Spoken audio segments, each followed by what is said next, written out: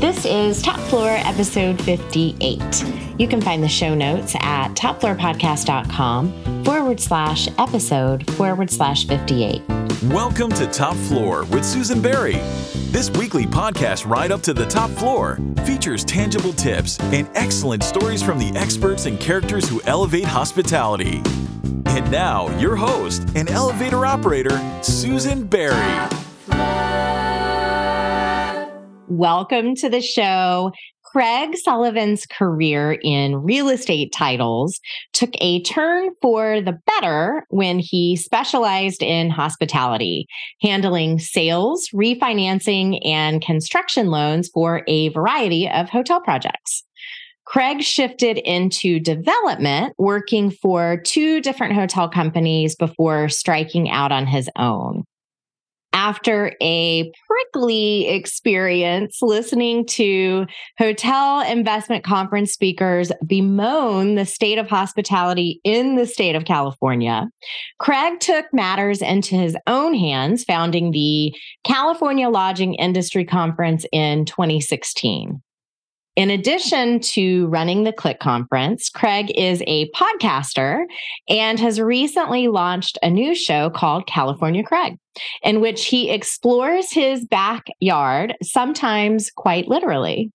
Today, Craig and I are going to talk about the misperceptions of doing business in California and a particularly controversial ballot initiative. But before we jump in, we need to answer the call button. The emergency call button is our hotline for hospitality professionals with burning questions. If you would like to submit a question, you can call or text me at 850-404-9630. Today's question was submitted by Rupesh.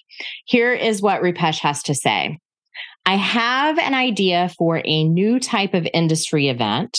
So I have a two-part question. Okay, so we got two questions. You're getting a special 2-for-1 deal here, Craig. Okay. Are there too many hotel conferences already, is part one.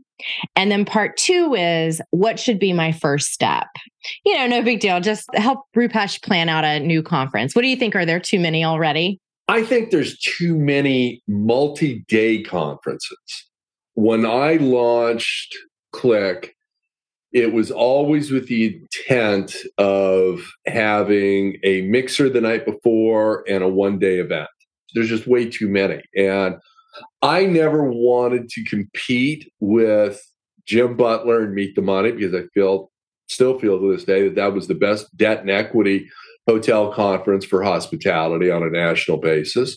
And I certainly did not want to compete with Harry Javer and Liz Wolfe and the lodging conference. That's the best national overall conference. There's some others that I won't name that, if I go, I go. If I don't, I don't. So I think if you go regional, like I did, I think that's the way to start. Now, whether you want to do something that's on for your state level or a county level or a little bit regional, not the entire state, I think that would be the way to go. You've also got to be really good at planning and execution. Gotcha. What about a first step for starting a conference? First step, this is what I did. I got 10 or 12 industry leaders into a room, called them each separately, talked to them, had a date and a time, and the stars lined up and everybody committed. Then I sent them individual calendar invites because I didn't want anybody positioning or jockeying and going, well, so-and-so's coming, I'm not, that type of thing. Well, so nobody had an idea what this meeting was about. We met in my conference room. And we came up with the name of the conference. And 6 months later, we had the very first one. So speaking of firsts, what was your very first job? Oh, my gosh. It was either as a dishwasher or I was pumping gas when you still had full service gas stations. It was one of the two. But I'm really leaning more towards pots and pans and dishes. And I said, no, I'm not doing this. Yeah, my buddy's father owned an Arco station. And I went to work for them. They also had a AAA affiliation. So they had the tow trucks there. So I got to work on my cars at night when I was off. And yeah, it was really kind of beneficial. When I was growing up, my mom would go anywhere out of her way if they had somebody to pump the gas versus her having to get out. That's like one of her pet peeves of life, is having to pump her own gas. I mean, she would go the most annoying route just to have someone pump the gas and clean the windshield off for her. So you started your career at North American Title as a loan representative, essentially promoting the company to banks and other loan lending companies. Correct. Ultimately specializing in hospitality as an asset class and eventually becoming vice president running the National Hospitality Group. Correct. Created it. Yeah. After 13 years, you left the title business to take on a development role at a couple different hotel companies, which I would consider going from the dark side to the light side, but I don't know how you feel. What drove that move to the hotel side? It was a lot of different things. I had spent 38 years in title insurance, and my career was winding down. I wasn't fulfilled like I was in the creation part of it. I put together an amazing team.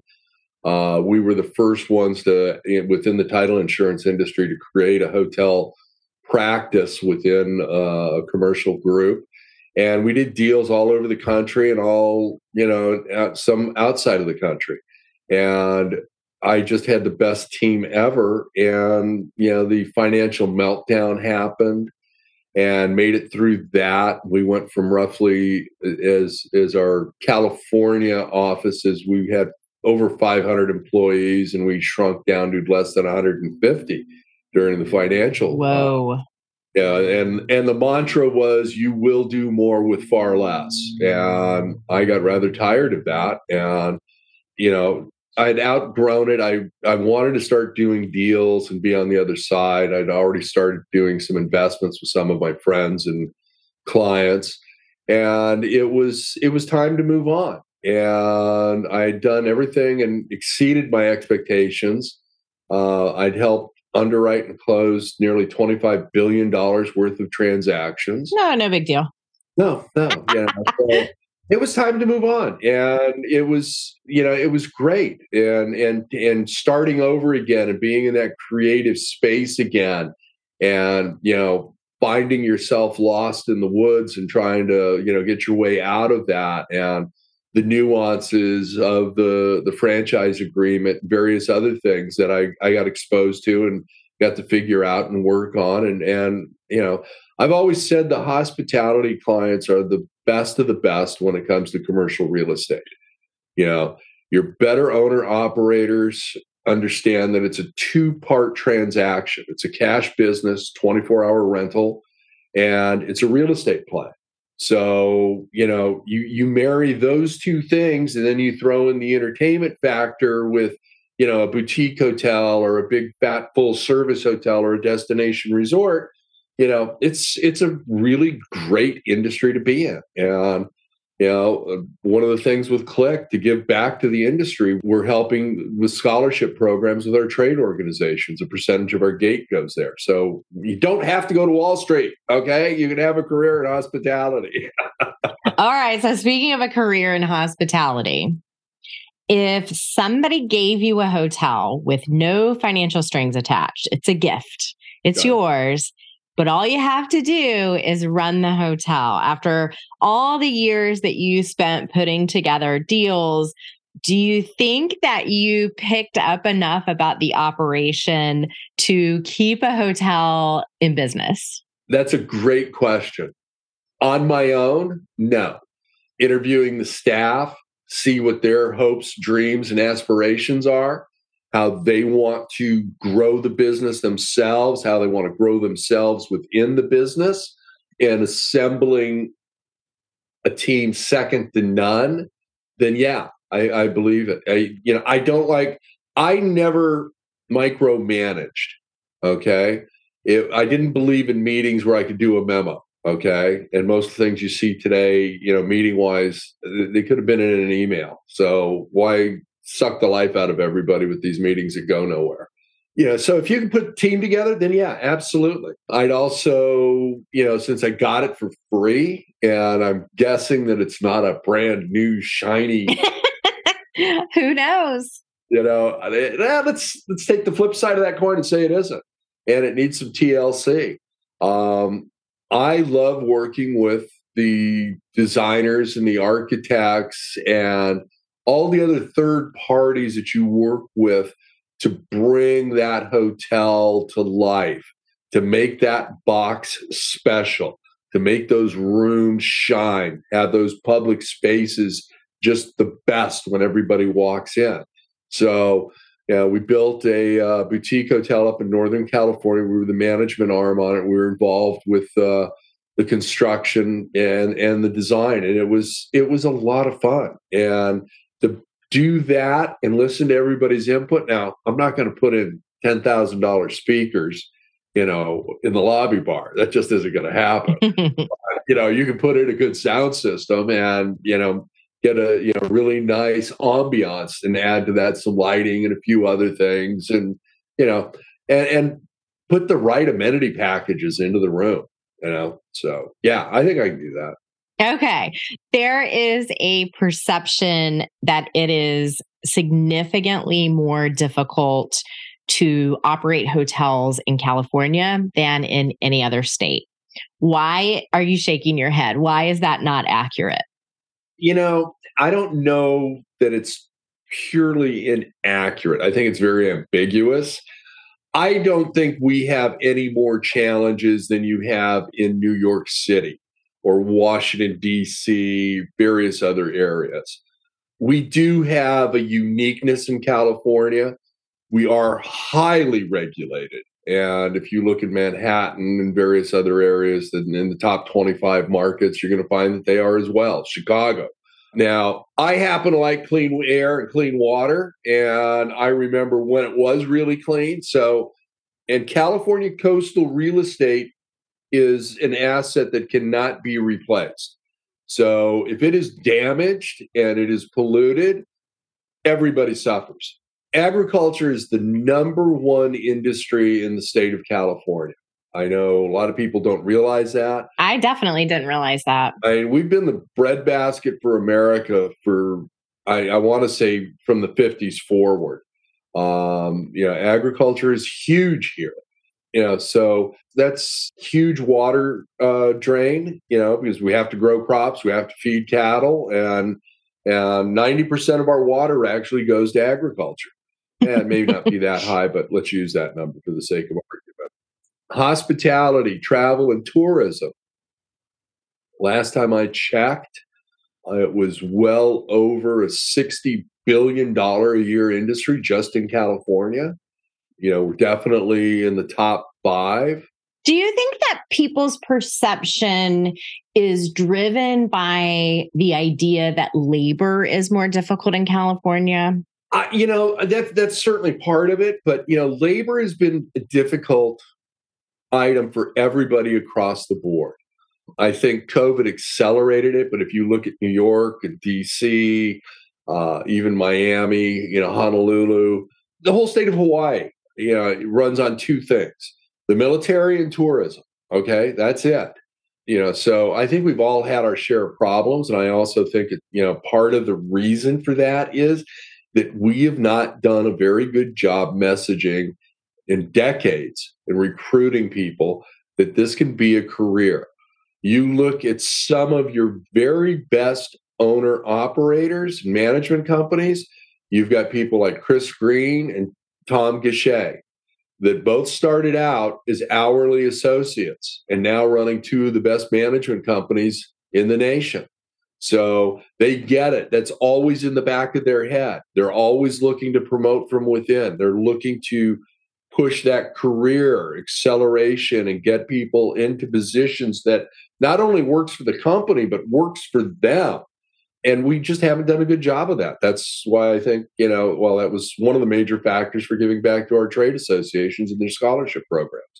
All right, I have to shift gears because there is a particularly controversial ballot initiative right there in your neck of the woods in Los Angeles.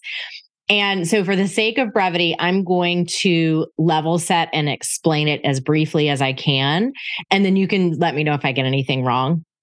Essentially, as I understand it, Unite Here Local 11, which is the union that covers hotel employees in LA County, proposed an ordinance that unsold hotel rooms, so rooms that were not booked for the night, would be given to unhoused county residents for that night. So they collected signatures and got it on the ballot. The voters of LA County will make their decision in March of 2024. Okay, so on one side, the argument is that, look, there are 60,000 people experiencing homelessness in LA County and 20,000 unsold hotel rooms every night. So this helps close that gap. What are some of the other arguments, both pro and con? And just tell me everything. I want to hear it. Well, I hate to do this, but I have to correct you. Okay, do, please. It's not the county of Los Angeles. It is the city of Los Angeles. And there's a big difference between the two. City Los Angeles got a petition at their city council meeting, and they had to put it before the council. Okay. They decided to put it out to a ballot initiative in 2024 for hotels within the city limits of Los Angeles to take in the homeless, unsold hotel rooms. So you had that right, but it is strictly the city of Los Angeles. City of Los Angeles, by square miles, is either the largest city in the nation or the number 2 largest city in the nation. Yeah, I'm going to go, because I'm California, I'm going to say it's the largest city in the nation. And it's far more than downtown LA, the Wilshire Corridor, East LA, it's San Fernando Valley, various other areas as well. So you've got everything from the mom and pop, small business hotel owner to the bigger, corporations that own some of the larger flagged hotels in say, LA Live, okay? So by putting this out to a ballot measure, and if it passes, hotels will get a voucher, and they will have to take people in, and they cannot segregate them to a floor. They can't, put them off in a corner. They'll wherever there's a room, that's where they're going to go. So why is that a bad thing? Well, okay. First and foremost, anybody who's on the street needs to be taken care of. They need help, but a hotel is not the place for it.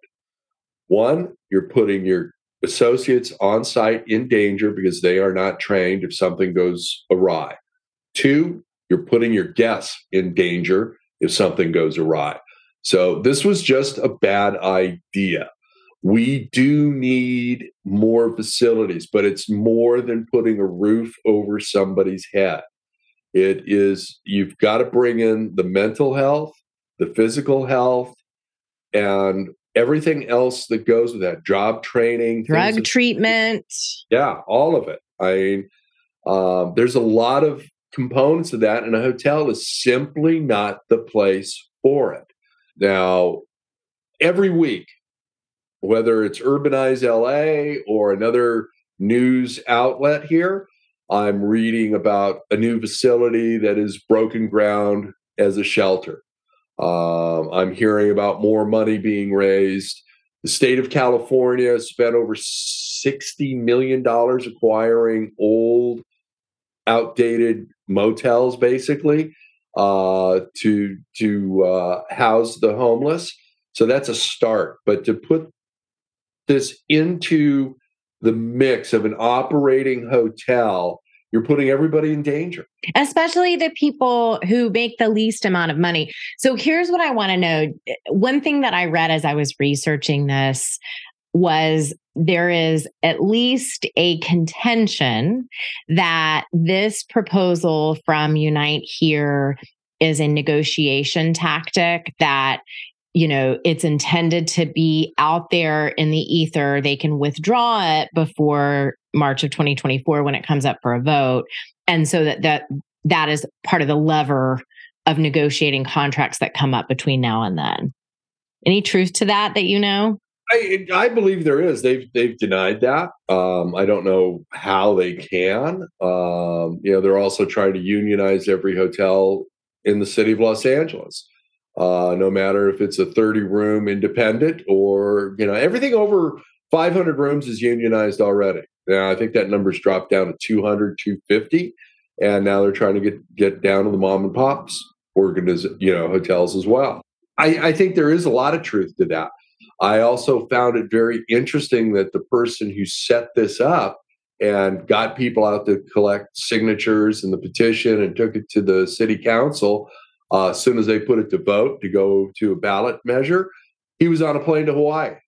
We like to make sure that our listeners come away from every single episode of Top Floor with some practical, specific tips for things they can try in their businesses and their personal lives. If I'm an investor and I'm looking to put some money somewhere, maybe park some money, is now a good time to invest in hotels? I think it's always a good time to invest in hotels. The market is always going to be changing. I think if you have to refinance because your loan's coming due or something else, you got a construction loan you need to get out of, not the best time. Interest rates have gone up. No doubt about that. But I think if you are buying an asset right now, and I don't want to touch on the distressed asset because we're not there yet, and we still need to know what the CMBS market's going to do and various others. I always think it's a great time. Know your owner operator. Know who's going to be the on-site management team. Know their track record. I think it's always a good time to invest in a hotel. In addition to your primary residence in California, you have a house in Hawaii. I'm dying to know what advice you would give to someone who is considering investing in a vacation home that's several hours, or in your case, an ocean away from where you live. Like, what are some of the particular challenges or suggestions you would have for that situation? Again, know the market, understand it. Understand that the Aloha State is a very expensive state. Everything is shipped in, okay? That single roll of paper towels that you're holding in your hand is now like $5, okay? So when I bought my place, I bought it with the intent to retire and do limited vacation rentals on it. Now it is, and I think I would be a hypocrite if I said I put it on VRBO or Airbnb, and I don't. I do not use those services. Why does that make you a hypocrite? Because I'm in the hotel business, and I just don't think I just don't agree with it. I did fire, life safety, and a number of other things. My place was built and taxed as a hotel / condominium. Okay. So I pay more in taxes. I pay more in fire, life safety. I pay more for insurance. And I am one of, I think, 6 units that has a 750 square foot roof deck. So I've got great views. I'm 100 yards from a beautiful crescent shaped beach. And the complex has got 90 units, and you can either live there or you can do vacation rentals. So it was set up to do both. In my case, I bought it to live in it at some point in time. Being an ocean away is difficult. Something happens. It's always bad timing. People have a tendency of leaving their common sense at baggage claim. And that's so well put. I love that statement. I've never seen pots and pans scorched like I have in my place. Okay. Yes, that's exactly it. People are knocking back some daiquiris, right? Yeah, they're knocking back something. That's but it's the general wear and tear, and it's the never-ending cleaning, deep cleanings, and everything like a hotel. So I only do it for a limited amount of time, and I only let people stay there between 10 days and 28 days. That's it. I don't do the 2-3 day things. It's just too much abuse. That's interesting. And do you feel like that helps cut back on sort of the crazy stuff that happens? Because they're going to be there for either the 2 weeks or the 28 days. And they have a tendency with those longer stays to be a tad more respectful, and it's like, oh, I broke 3 glasses. I don't care. I got to sweep it up because they don't have daily maid service. So they're a little bit more careful. All right. We have reached the fortune telling portion of the show. Now is the time that we're going to predict the future, maybe wave a magic wand or two, and then we'll come back later and see if we were right. So, Craig, what is a prediction that you have about the next 12 months in hotel transactions? Good question. You're like, if I know that, I'm not telling you, Susan. No. I love predicting the future because very few people will remember what you said. I predict that all the major brands will launch a new flag. So, I mean, it seems like we've got a new one every month. So that's a safe bet, man. Safe bet. I think lending's going to tighten up for the short term. I think if you are involved and have a relationship with a lender, I've got one that we've used on some of our properties that, I've been working with for 25 years. Okay. So we can weather bad storms because of those relationships. Okay. They trust us. They're also, they control bank accounts that we put into that lending institution and everything else. But I think now is the time to get in front of your lenders. Things are going to be different, but there's also opportunities out there. It will take out some of the people that are looking to acquire, throw a coat of paint, new property management system, and turn around and sell it for, $1 bazillion. I think long-term holds are the way to go. We don't buy something with the intent to sell it. We've sold one asset and the others we're keeping. It's about building generational wealth. It's about, having a team of associates at the property level and the corporate offices that can grow and work. And hopefully, if they want to open up their own business, they've got the right tools to go do it. And I'll be the first one to invest with them. It's like, yeah, they help me, I'm helping you. Absolutely. So, and I think it's got to come back to how we treat our guests and our associates. We are in the people business. As much as I like tech, there's certain things that we still need to provide. It's that smile. It's that warm welcome when a guest comes back. A bigger warm welcome for a returning guest that's there like once a quarter, things of that nature. I think there's a lot coming. It's, we're going to be rolling. We got midterms coming up. Everybody kind of takes that pause. And then, then we're going to get into a presidential election where we'll have another pause. So we'll see what happens there. All right. If you could wave a magic wand and change anything about the process of travel from a personal perspective, so not the industry, but the process that you go through when you're traveling, what would it be? Oh, yeah, that would get me into a lot of trouble. Just say it. Trouble's my middle name. You know what? I would go with an airline that has assigned seating. And I would always get a business or first class seat, especially on coast to coast or California to Hawaii flights. Being in economy, it might be a little bit cheaper, but it is brutal, especially, if you're getting there the day that you're supposed to have meetings.